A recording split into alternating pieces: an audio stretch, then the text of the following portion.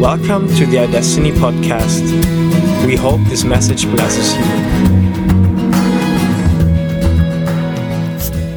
We're going to continue on the old Romans path.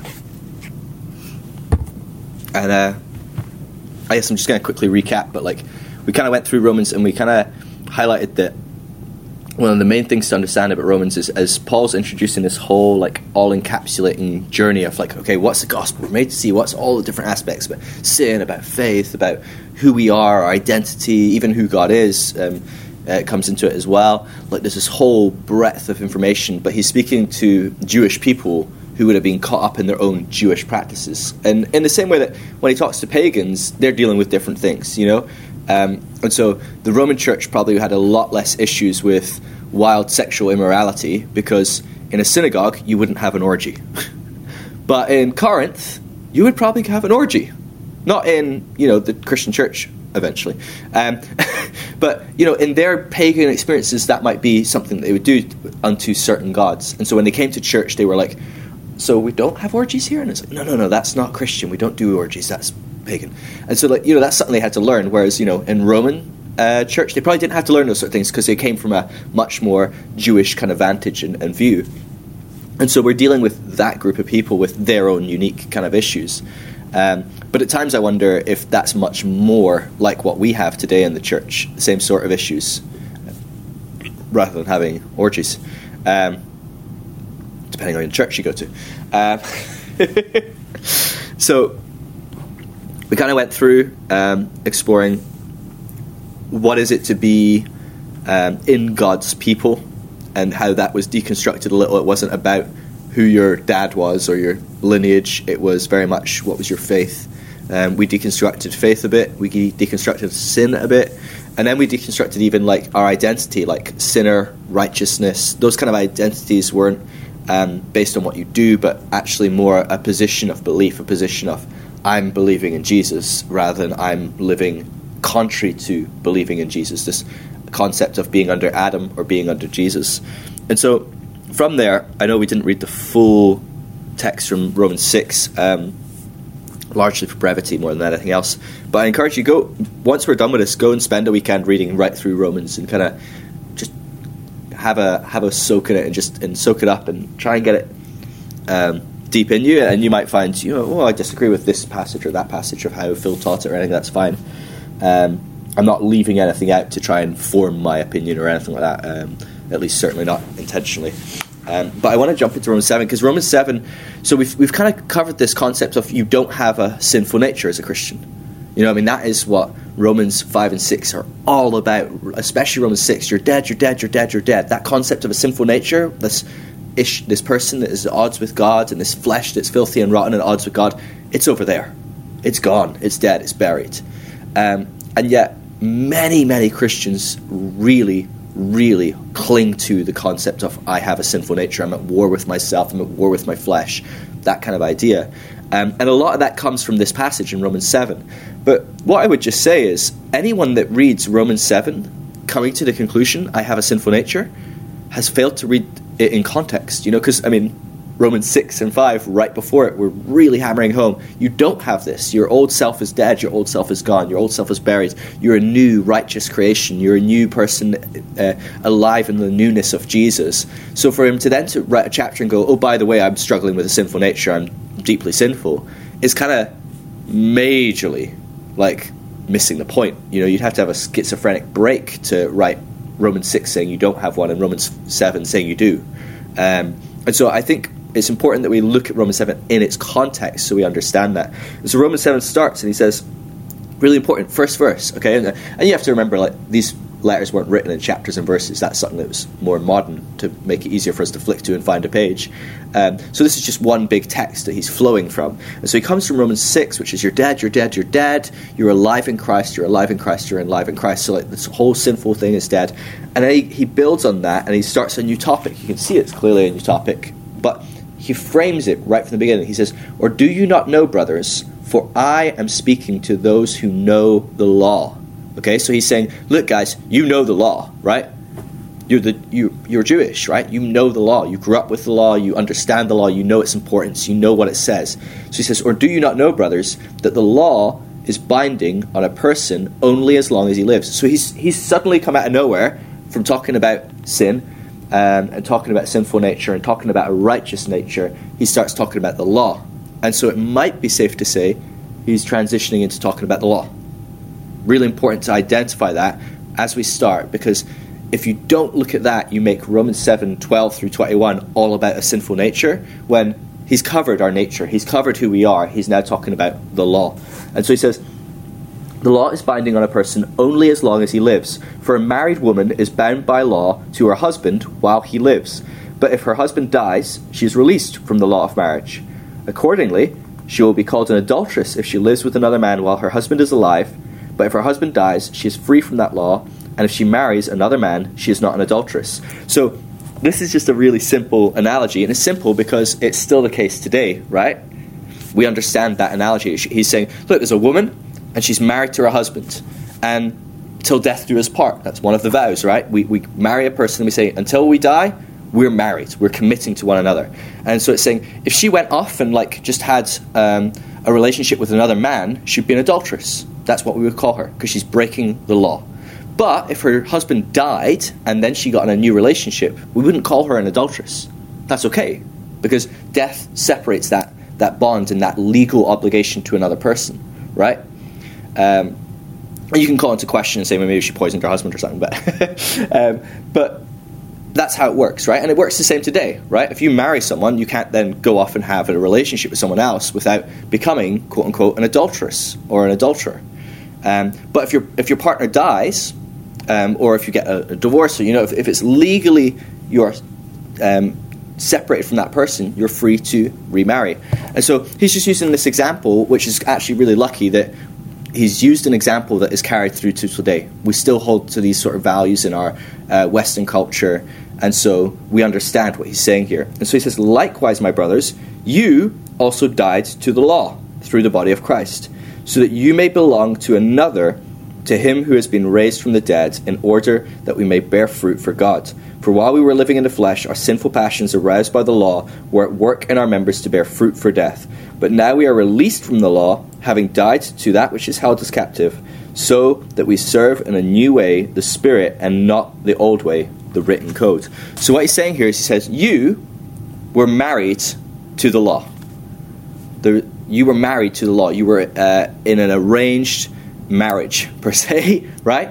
But when you died in Christ and you rose up new again, you were no longer married to the law. You were free to marry another. And he's saying, in this we separate. We were married to the law, but when we died, we were no longer legally obliged to that, and we got to marry again, and we married into grace. It's a completely new covenant. And this is why it's legal, is there was a death and a resurrection. So death is how covenants cease in this context, certainly in Jewish eyes and how they would have seen this thing, is you commit to something and only death can break that commitment. But death did happen. This is what the whole passage before was about, wasn't it? You died. And so we died to that, and we're free from that obligation. We're free from that covenant. We're free from, you have to commit the law, do the law. We're now in this new covenant. We have remarried into grace, into walking with the Spirit. And what we see again and again in Paul's writings is he distinguishes these two throughout all of his writings. He says you can walk in the flesh or walk in the Spirit. But when he says he's walking in the flesh, he's talking about living under the law, going back to the old covenant, going back to the old way. We talked about yesterday how you can resurrect your dead body and choose to try and do it yourself. What should I do? Should I do this? Should I do that? That's right, that's wrong. And fixating on the law, you can live in the flesh on your own.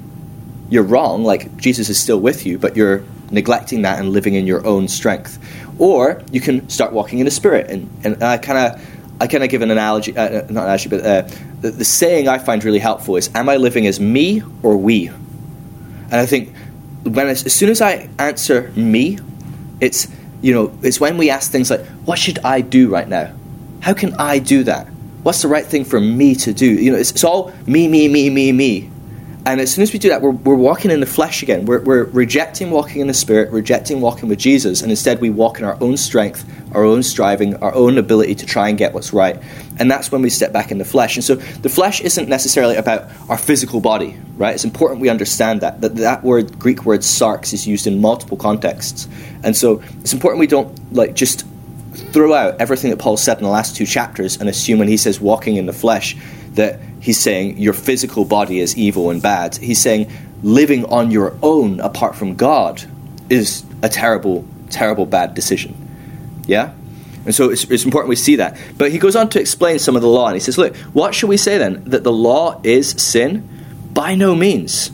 Yet if it had not been for the law, I would not have known sin. So he's saying the law isn't sinful. The law isn't bad. When it says, don't kill your brother, don't sleep with someone else's wife, those aren't bad commandments. He's like, they actually taught us what was right and what was wrong. It showed us what was sin. He says, for I would not have known what it is to covet if the law had not said, you shall not covet. But sin seized an opportunity through the commandment, produced in me all kinds of covetousness. So what's interesting is he says, sin isn't bad, but unfortunately the fruit of sin is it inflames badness in me. The fruit of the law. For apart from the law, sin lies dead. I was once alive apart from the law, but when the commandment came, sin came alive, and I died. And so he's saying, actually, when we step onto the law of what's right, what's wrong, what's right, what's wrong, that's when sin comes to life. Because what happens is when you have the law, and the question is what is right and what is wrong, you step away from walking with Jesus, and you step into me identifying what's right and what's wrong, and me trying to do what's right and trying to avoid what's wrong. And he says, when you do that, sin comes alive because you're doing it in your own strength. And you're going to fail. We don't need any amazing stories or testimonies. We all have our own for that one, right? Trying to do what's right and trying to avoid what's wrong and screwing up royally.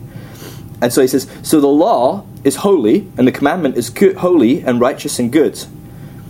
Did that which is good then bring death to me?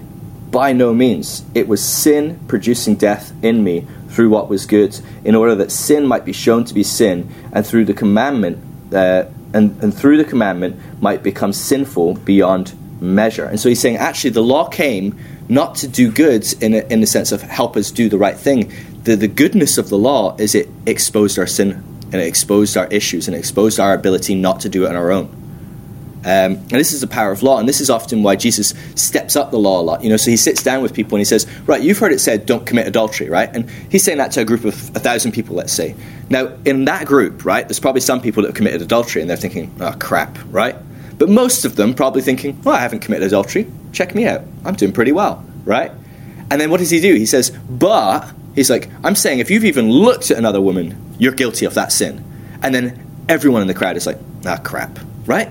Because immediately you're like, oh, and so the thing with the law is that at a certain point we think, oh, I can do that. But then as the law steps up its game and we actually look a bit deeper, we go, oh man, I really can't do this. And so what it does is it exposes our inability to do life in the flesh on our own, the me life instead of the we life. So he says, for we know that the law is spiritual, but I am of the flesh, sold under sin. So he's now going to start contrasting what it is to walk in the faith, walk in spirit, and what it is to walk in the flesh. And he's saying, look, you got to remember, Paul is the guy that knew the law better than anyone. Yeah, way better than anyone. And he says, for I don't do what I want. Or sorry, let me start again. Sorry. For I do not understand my own actions. For I do not do what I want, but I do the very thing I hate. Now if I do what I do not want, I agree with the law that it is good. So now it is no longer I who do it, but sin that dwells within me. For I know that nothing good dwells in me, that is my flesh.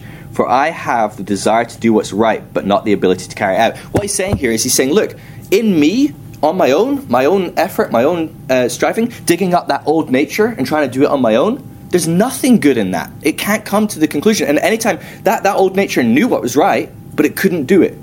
And it knows what's wrong, and it ends up doing it even though it tries to avoid it. And so he's setting up this whole argument of look, if you're seeing this in your life, that's what you're doing. You're digging up the old nature. You're trying to do this on your own strength.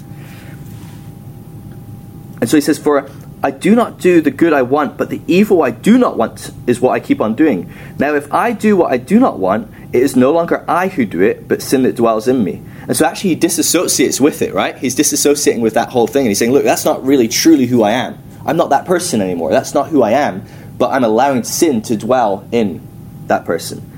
So I find it to be a law that when I want to do right, evil lies close at hand. For I delight in the law of God in my inner being. And this is his problem. See, the thing is, we often look at this and say, oh, he delights in the law in his inner being. That's a good thing. He's actually saying, no, it's not a good thing. I grew up my whole life going, the law is it, the law is it. Doing right, that's what it's all about. Not doing wrong, that's what it's all about. And in me, I know that's what I'm supposed to do. That's what God told me to do. That's what my parents told me to do. That's what my rabbi told me to do. He says, but actually, that's my issue. He says, I keep going. That's right, I'll try and do it. And so what I do is I step back into the old nature of trying to do it myself rather than doing it with God. And so he says, for I delight in the law of God in my inner being, but I see in my members another law waging war against the law of my mind and making me captive to the law of sin that dwells in my members. Wretched man that I am, who will deliver me from the body of death? So he's saying, look, who's going to deliver me from this situation? And he says, thanks be to God through Jesus Christ, our Lord. So then I serve the law of God with my mind, but with my flesh I serve the law of sin. And so he's saying, it's okay in your mind to know what's right and wrong. He says, but as soon as you try and do that in your own strength, what you're doing is you're serving sin. Because you trying to do things in your own strength is what inflames sin.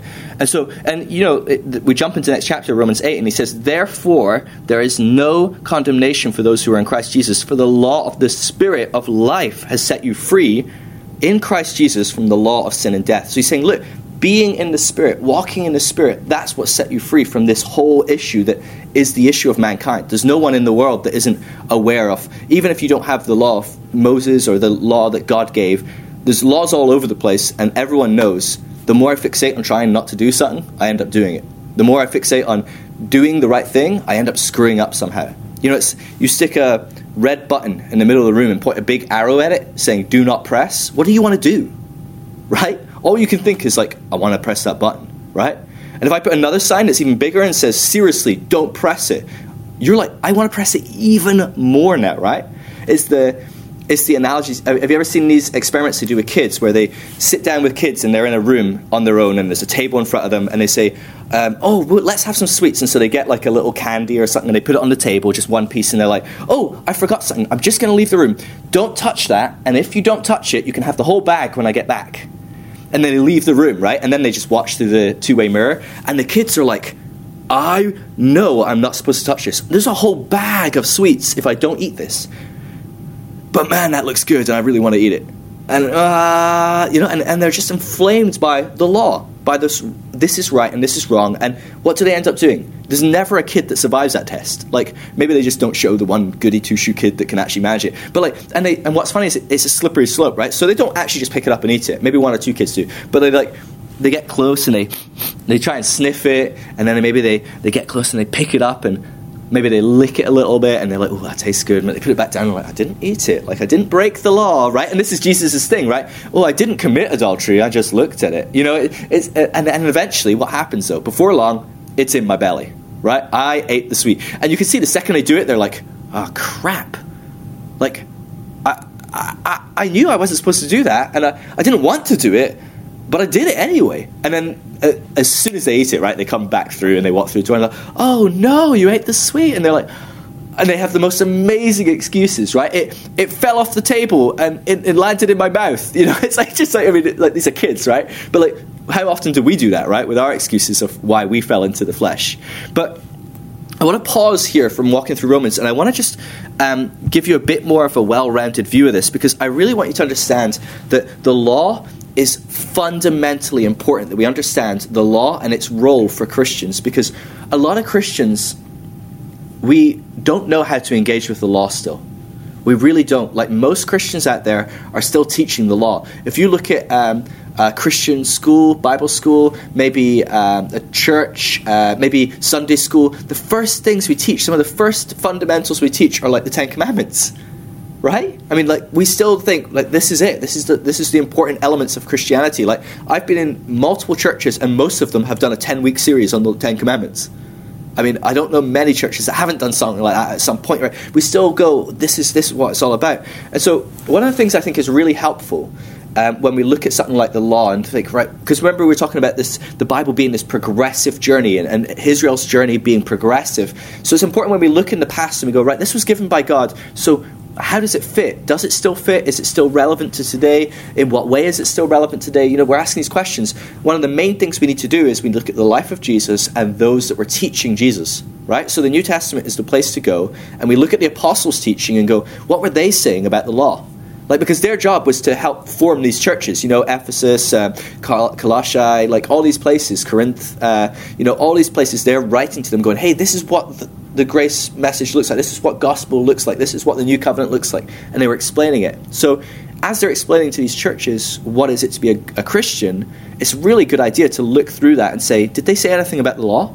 Like, what were they saying about the law? Because if we do that, we can then maybe go back to the Old Testament and see if it needs to be reframed through the lens of Jesus, like we were talking about yesterday. And so I'm just going to read you a few scriptures. This is going to be, when I say a few, probably about 40 or so before I stop. So there's a lot about the law. It's not that they brushed over this topic. So I'm going to read them out. I wouldn't bother trying to write them down or anything. If you want, I can give you a list of them later. But I just want to give you these. And I hate pulling scriptures out of context. And I want you to know that these are all within a context. There's scriptures that mention the law that I could have used that would be a bit of a push because I'd have probably taken it out of context. But I want you to go back and look at these later, or, you know, I can't give you, 8 verses surrounding each verse if there's like 40 of them, you know. So get the list from me later and by all means check it out yourself. But we're just going to walk through the New Testament. So in Acts 15:10, it says the law is an unbearable yoke. Romans 3:20 says the law reveals sin, but it cannot fix sin. Romans 4:14 says if the law worked, faith would be irrelevant. Romans 4:15 says the law brings wrath upon those that follow it. Romans 5:20 says the purpose of the law was to increase sin. Romans 6:14, Christians are not under the law. Romans 7:1-6, we just read that Christians have been delivered from the law. They died to being in relationship with the law. Romans 7:7-12, we just read that as well. The law is good, perfect, and holy, but it can't make you good, perfect, or holy. Romans 7:10, which we read as well, the law which promises life only brings death.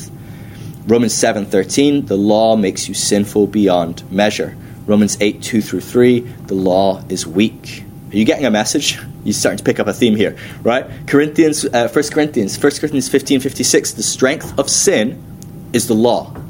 2 Corinthians 3:7, the law is a ministry of death. 2 Corinthians 3:9, the law is a ministry of condemnation. 2 Corinthians 3:10 says the law has no glory at all in comparison with the new covenant. 2 Corinthians 3:11, the law is fading away. And you could maybe put like an asterisk next to that one in your head and be like, well, fading away, it sounds like, kind of still here. It's not entirely gone, it's fading away. 2 Corinthians 3:14-15, this one is going to blow your mind. Like, honestly, like, if you stop and think about this should scare you as a Christian.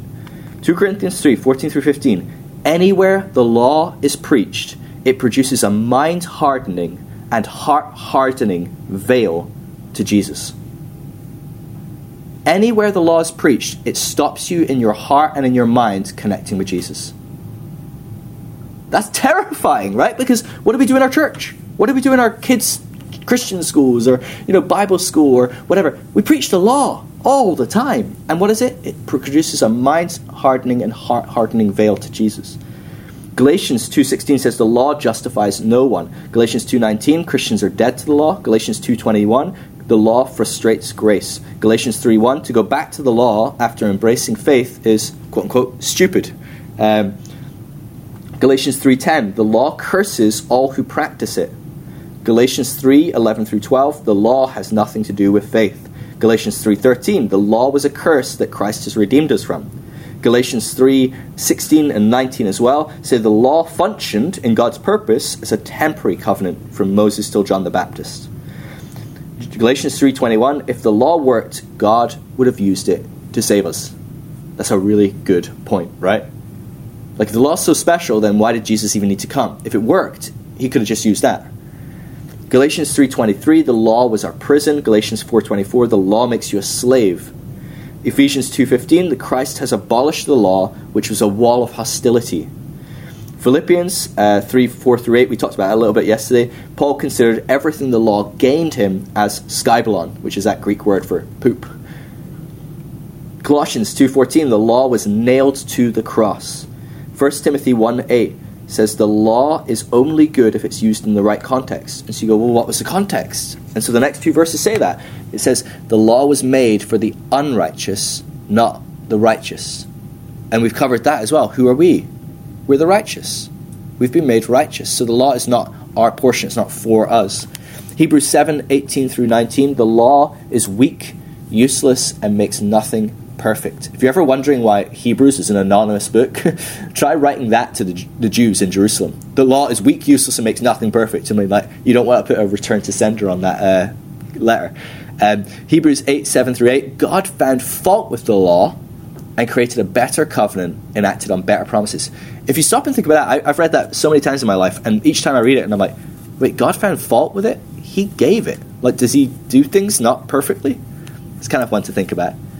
It's obsolete, growing old, and ready to vanish. Hebrews 8:13. That sounds a little bit like, remember 2 Corinthians 3:11, the law is fading away. So again, maybe put that aside and we'll talk about it in a second. Hebrews 10:1 says the law is only a shadow of the good things to come and never can make someone perfect. So I'll pause there because I don't want to, belabor the point beyond the fact that I've already belabored it.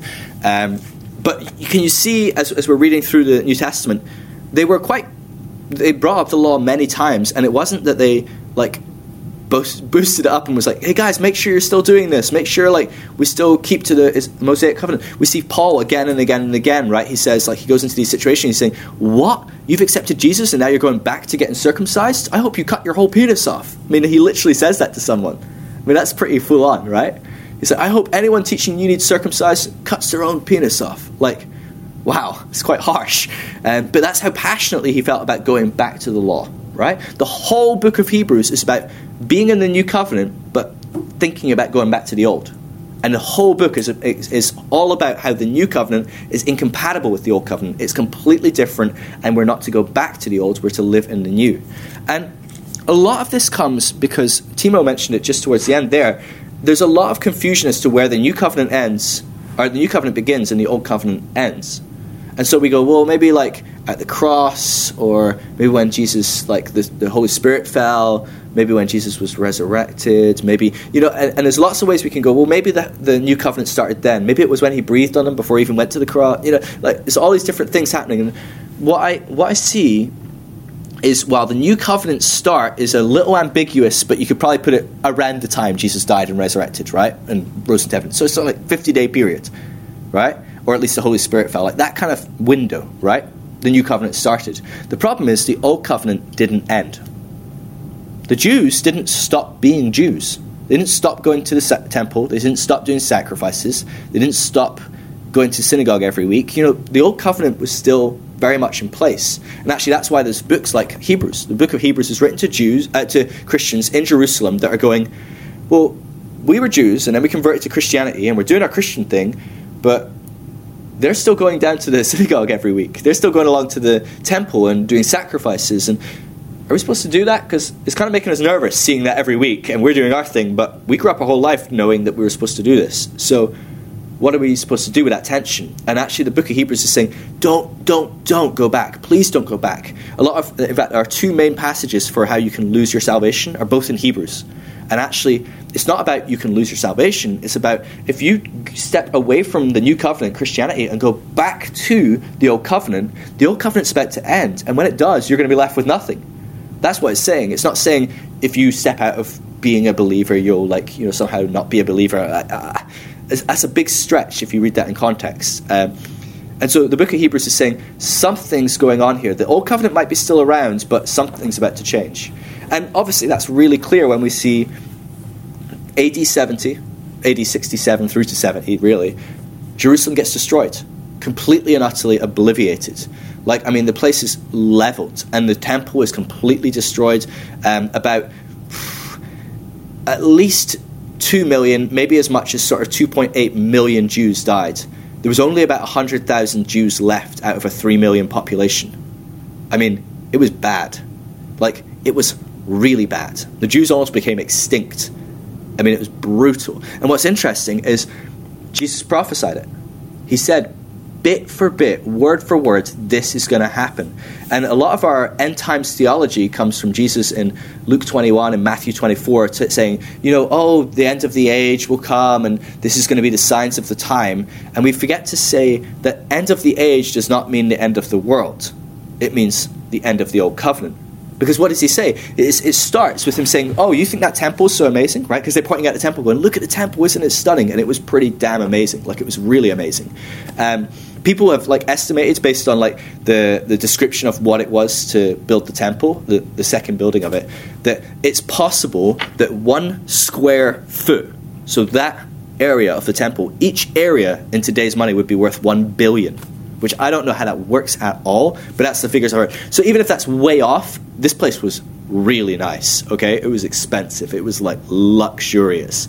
And so they're boasting about it. They're like, look at our temple. How amazing is it? Isn't it amazing? It's a sign of how good God is. And Jesus says, oh, I'm going to tear that down and rebuild it in 3 days. And they're like, what?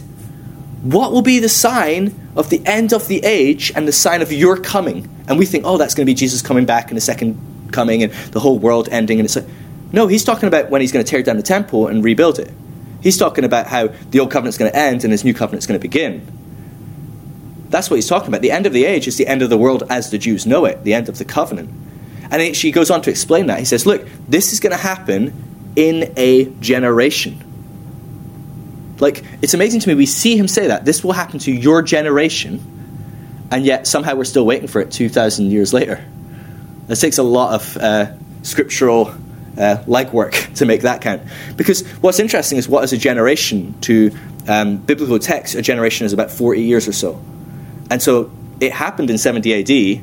It was prophesied by Jesus sometime between sort of 30, 33 AD. Sounds like it's pretty accurate. And what was he saying? He was saying, look, this is what's going to happen. You'll be surrounded. So there'll be, I'm trying to think of all the different prophecies, so many. He says there'll be earthquakes and famine. Well, the biggest famine in the known world at that time, it's talked about in our Bible again and again and again. Paul travels the world, going to all the churches, and he says, I'm coming around the churches getting an offering because the epicenter of the famine in the known world at that time was in Jerusalem. It was horrific. People were starving to death. And so Paul's traveling to it. That happened right before 70 AD. There was this massive famine and people were starving. Earthquakes. If you look at, it's not new that we record earthquakes. Back in the past, maybe they didn't record that was 0.3 on the Richter scale, 40 miles out to sea. They were going, oh, that city's not there anymore, right? I mean, that's how they would record. So when they recorded earthquakes, it was there's actually some serious stuff going on, right? It didn't move some books on our bookcase. It killed a bunch of people and leveled some houses. And actually, if you look at the records of people in that time, there was an unprecedented increase in earthquakes. There was huge amounts of earthquakes. And so Jesus had warned, look, there's going to be earthquakes, there's going to be famines. He says, you're going to notice when nations rise up against nations and there's going to be war and rumors of war. And you hear that, right? And you're like, that is the crappiest prophecy ever. War and rumors of war? Ooh, right? I mean, it's like saying, there's going to be rain in Manchester. And it's like, yeah, I know. You didn't need to tell me that. That's obvious. Or there's going to be an earthquake in California. And it's like, yeah, there's 12 every day. So you're there's going to be war and rumors of war? What a terrible prophecy, right? There's never a time where that isn't relevant. And actually what's interesting is there really is. You see, we've got, and when we look through historical records of mankind, all that we've documented and things, there's lots of documentation of who went to war with who and what happened. And actually there's only one time in human history where there was known peace throughout the known world. Now, depending on what you classify as peace, I mean, the Roman Empire wasn't exactly peaceful. They went and killed everyone that wasn't going to just agree with them. So it wasn't yay, peace. But it was peace. There was no nations going to war with other nations.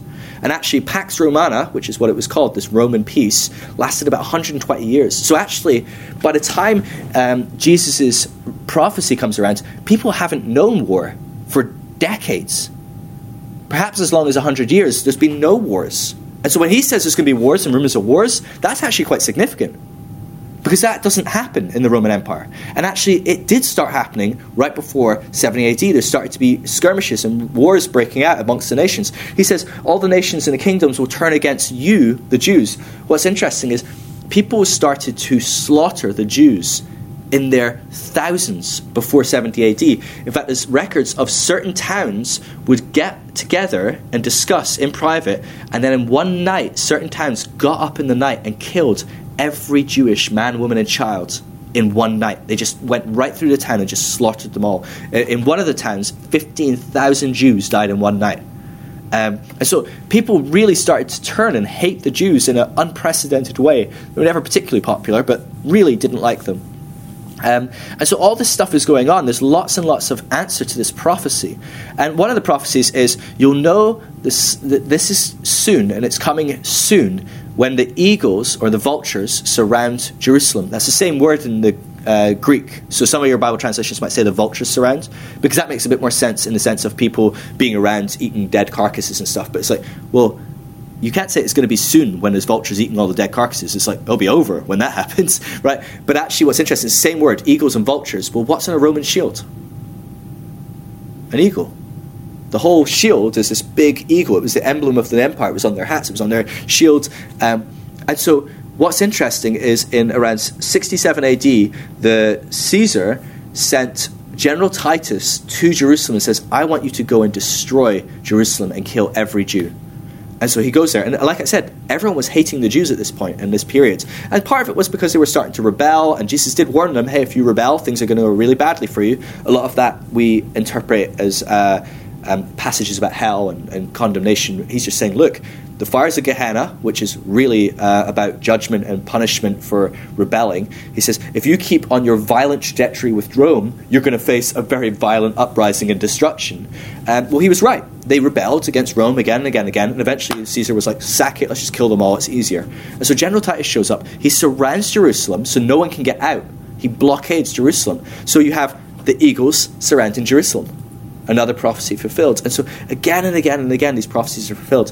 And what happened is they couldn't get out.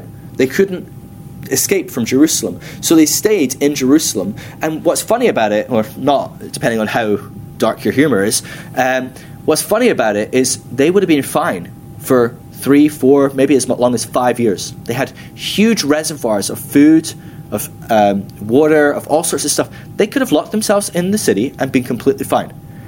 But there was a man called John Levi, and he rose up and says, I'm the Messiah.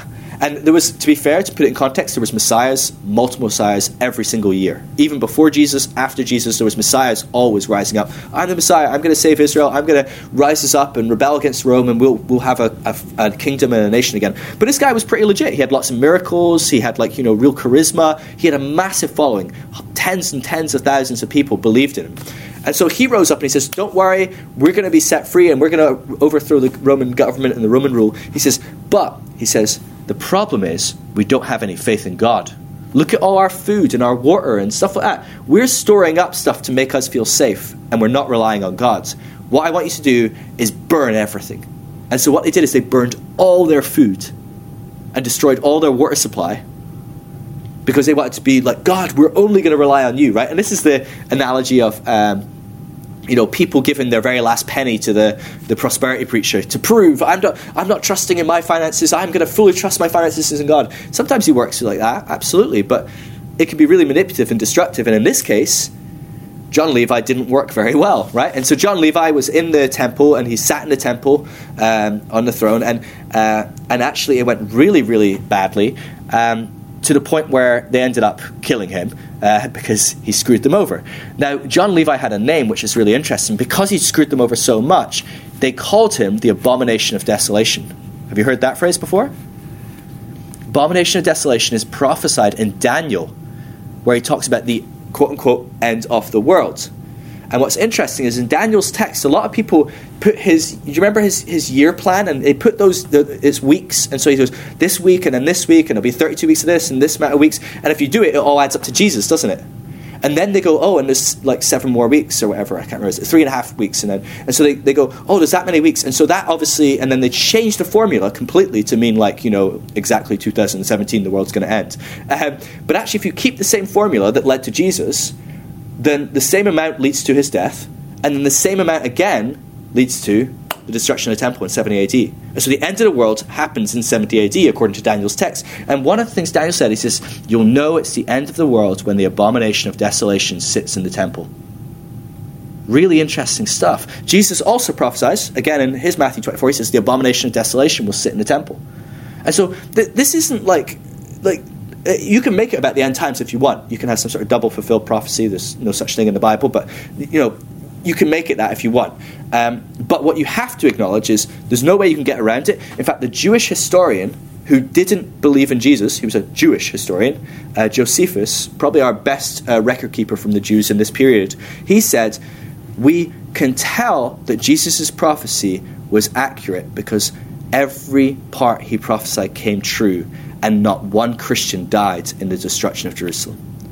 Over 2.8 million Jews died, and not one Christian died because they saw all these signs and they fled. And actually, you look at some of the signs and it says, when this is happening, flee your homes. You better hope you don't have young children. You better hope you're not pregnant. And the Christians did. They fled their home. And what's interesting is, as things progressed, things got worse and worse and worse in Jerusalem. There's no food. They're blockaded in. Anyone that tried to escape was crucified. They had as much as 2,000 to 3,000 crucifixions every day as people tried to escape Jerusalem. And they would just have crosses all along the roads leading out to Jerusalem, and anyone that was caught would be stuck by the horse. But it got to the point where there was so many people they were killing and not enough crosses. So they actually had to hang someone on the cross a couple hours and they're like, all right, that's enough, kill him, get him down, get someone else up. Like, it was just, they were killing people like crazy. And then what they do is they throw the dead bodies back into Jerusalem, and plague and disease was going rampant. And what's worse, people were eating those dead bodies because they were hungry. But then there's not enough food, so they started to eat all their animals. Before long, they're out of animals. They then started to eat their children. Before long, they were out of their children. They started to eat their babies. And there's stories of this time where parents would make this brutal decision where I'm going to kill my own baby so I can eat it. I'm so hungry, and I just have to do this to live. And they would kill their baby, and as they started to cook the baby, people would smell the cooked food, break in and steal the baby and leave. And so they actually killed their own child and didn't even get to eat it. I mean, this is the sort of stuff that's happening. Crazy, crazy, crazy stuff. When Jesus says this is going to be the worst thing ever, when he says he's going to be weeping and gnashing of teeth, he's not messing around, right? He's really not messing around. This is bad. But the reason I'm telling you all this is because we fail to see that the New Testament was written before 70 AD. The only book that we can contest that, there's a lot of debate about it, was Revelation was either written in the 60s, which would be before 70 AD, and a lot of Revelation points to the destruction of the temple in Jerusalem and all of that in extraordinary detail, which is why I would say there's a good argument for it being written before 70 AD. But other people would say it was written more in the 80s or 90s, quite late. And so it's quite complex, and a lot of it comes from the fact that John was exiled to Patmos twice. And so it's hard to say which one was when he was in Patmos. It could be when he was there first or when he was there second. But either way, you take that out of the equation, Hebrews writing to the Jews, these Christian Jews in Jerusalem, saying, look, I know this looks tempting, that your old life is still there, and all your friends, all your family, everything like that. You could go back and you could have that again. But there's coming a time where that's getting destroyed. And if you're in that system, if you've left Christianity, you're going to be destroyed with it. That's what those passages are about. When Paul says it's fading away, when the author of Hebrews says it's coming to an end, that's what he's talking about. 70 AD, in a few years after Hebrews was written, and a few years after the 2 Corinthians was written. Not, you can hold on to the law today. It's gone. 70 AD is in our past, not the future. And so the reason I share that is it's important that we know that while the New Testament, it was like, well, when did that start? There's a period of a few, weeks we could probably pick. Old Testament, we know when it ended. In fact, do you know this? So, do you remember that in the Old Testament, the priests would wear this thing called an ephod? Do you remember this? And they had 2 stones on the ephod. They had 12 stones representing all the tribes, and they had 2 stones called the Ummim and the Thummim, right?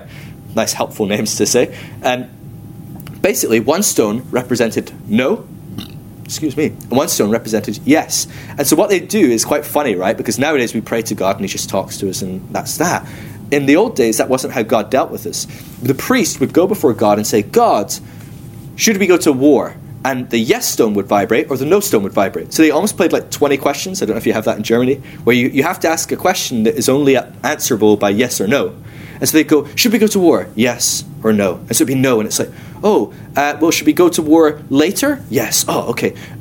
Well, should we go to war in a year? Yes. Oh, okay. We'll wait a year before we go to... that's how they dealt. And one of the main reasons they were given this is not just to talk to God in this situation, but when the high priest went before God in the Holy of Holies, right? So they do all these sacrifices and they go in and they tied their bells to themselves in case they fell dead in front of the Holy of Holies and had to be dragged out. They would go before the Holy of Holies and say, God, have our sacrifices for Israel been acceptable? Do you forgive Israel of its sin?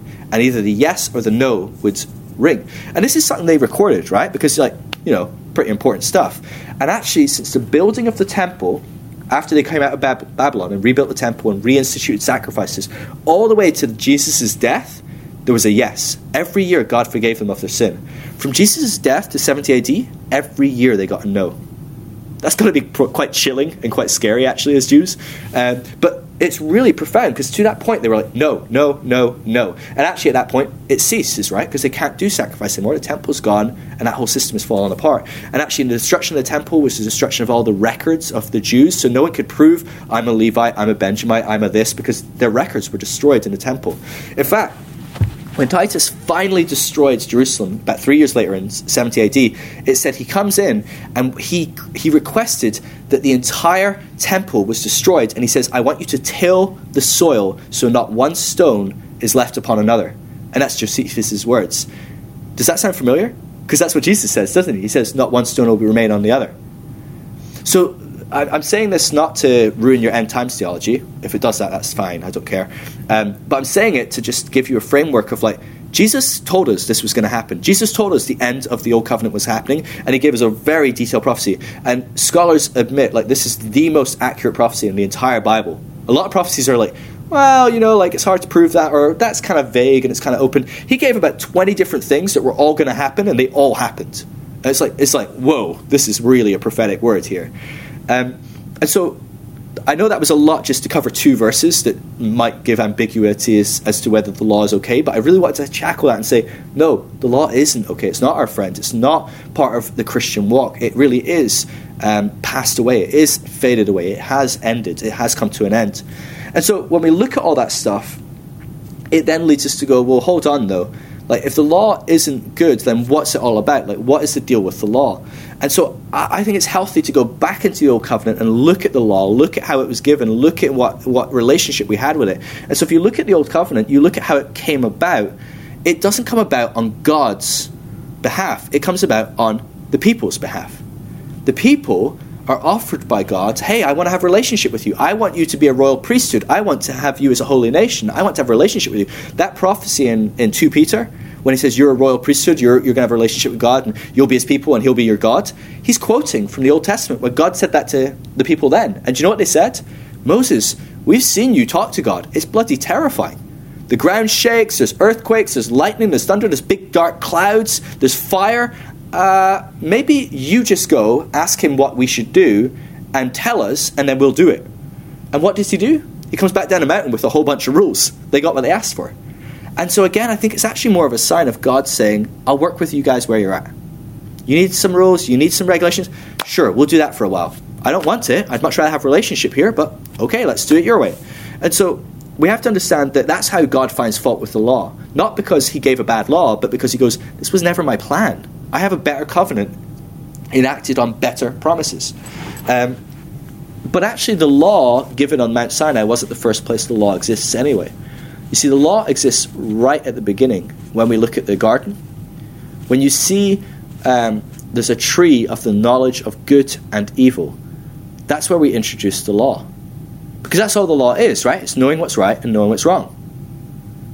And what's interesting to me is the law is right there in the garden, and what does God say? I really, really, really hope they never engage with this. I want them to eat from the tree of life. I don't want them to eat from the knowledge of good and evil. I don't want them to know what's right and wrong. Thinking about that is kind of mental, especially if you lead people to be like, I don't want the people I lead to know what's right and wrong. It's like, that's terrifying. But actually, if you put it in the context of, well, I don't want them to do that, I want them to have a relationship with God, it suddenly becomes a lot less terrifying to say, oh, if walking with God is all they're going to do, are we worried they're going to sin? Like, is that likely to happen? Is God likely to go, oh, watch this, we'll make them sin? Of course not, right? And so the whole thing is a type and a shadow of Jesus saying, of God saying, I don't want you to live based on what's right, what's wrong, what's right, what's wrong. Constantly asking that question, constantly trying to do that yourself. What I want is for you to eat from the tree of life. I want you to have a relationship with me. I want you to walk with me. And so if you jump into the New Testament, we can even see Jesus talks about this as well. Jesus only talks about the law a few times, and many people throw this one scripture out as like, well, stop. This whole thing is completely kaput. You're talking rubbish. Because at one point, Jesus says, look, I've not come to fulfill, to do away with the law. I've come to fulfill it. Not one jot or tittle, so like the X or the dot or above the I. None of that will pass away. And anyone that causes someone to lower the standard of the law will be severely judged, he says. And so people quote that and go, well, Phil, you're obviously talking crap. And I'm like, well, I'm not just reading scriptures, actually. So for me, I'm like, no, well, let's take a breath and stop and look at what does that verse actually mean then? Because we have one verse that contradicts the whole scripture, I think, or at least a good chunk of scripture. We should look at that verse a bit more closely. And actually, if you look at it, he doesn't say he wants you to do the law. He doesn't say the law is what it's all about. He says he came to fulfill the law. And the law still has a purpose. That's what he's saying. And so, if he came to fulfill the law, imagine you had a mortgage that you were paying, right? So you've got a £200,000 house and you're paying £2,000 every month paying it off. Can you imagine you're paying every month and you're paying every month and you're slowly paying off your mortgage? One day someone knocks on your door and it's like, I just visited the bank and I paid off your mortgage. Here's the contract to say it's all fulfilled. You own the house. Congratulations, right? And you'd be like, what the hell? Did I win the lottery? This is the best thing ever. So you get your contract and you put that somewhere safe, right? Because that is like, you own the house. It's your deeds to the house. So when the next month the bank calls and says, hey, you cancelled your standing order. Where's your £2,000? You go, it got paid off. You wouldn't go, all right, fair enough, I'll send £2,000 over, right? You wouldn't keep paying because it's been fulfilled. You wouldn't keep living under that standard if someone had fulfilled it, if someone had completed it, if someone had accomplished it for you. And what you'd do is you'd go back and you'd find that certificate and go, things paid in full, you're not getting another penny from me. And Jesus is saying, look, I have come to fulfill the law. I'm not doing away with it, I'm just fulfilling it for you. So you don't have to keep trying to fulfill it. You don't have to keep trying to live up to that standard. Timo quoted earlier, and I mentioned as well in Colossians, the obligation and the requirements of the law were nailed to the cross. Jesus fulfilled it once and for all. And so it's not to say that the law disappears or that the law doesn't have a purpose. In fact, if we look at 1 Timothy, remember it said it has a context. It's good in the right context. It says it's for the unrighteous, not the righteous. Well, there are people that choose not to live in righteousness, right? So we've all been given that gift of righteousness, but there's many people that choose to do it on their own, to live on their own. And when you live on your own and you live apart from God, you're choosing to live in unrighteousness. Well, that's what the law is for.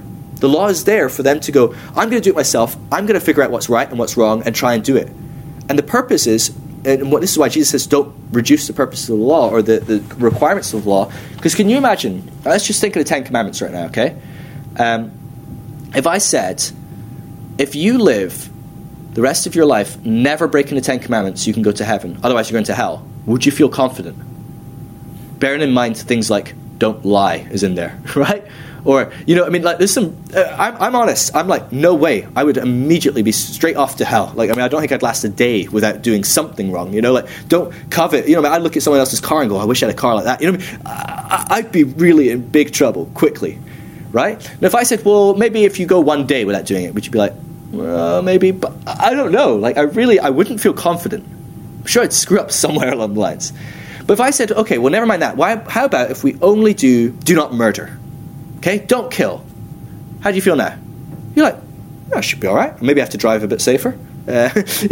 Maybe not run with scissors, or whatever. But I think I could maybe do that. And so this is the point Jesus is saying. He's saying the law has a purpose to show people they can't do it themselves. If you start reducing the standard of the law, then what happens is they start to go, well, I can do this myself. And so he's saying, don't reduce the standard of the law. Just recognize who it's for and who's not. I fulfilled it for you, so don't Don't sit there trying to do it every single second of every day. But at the same time, if people come to you and say, I'm going to do this all by myself, I don't need Jesus, you go, all right, well, here's what he said is the standard. And so it's important that we understand it does have a context. It does have a standard to which we adhere. I'm going to stop there and we'll take a quick break, and then I'm going to do one more thing. Thank you for listening to the iDestiny podcast. For further information, check out www.idestiny.org.uk.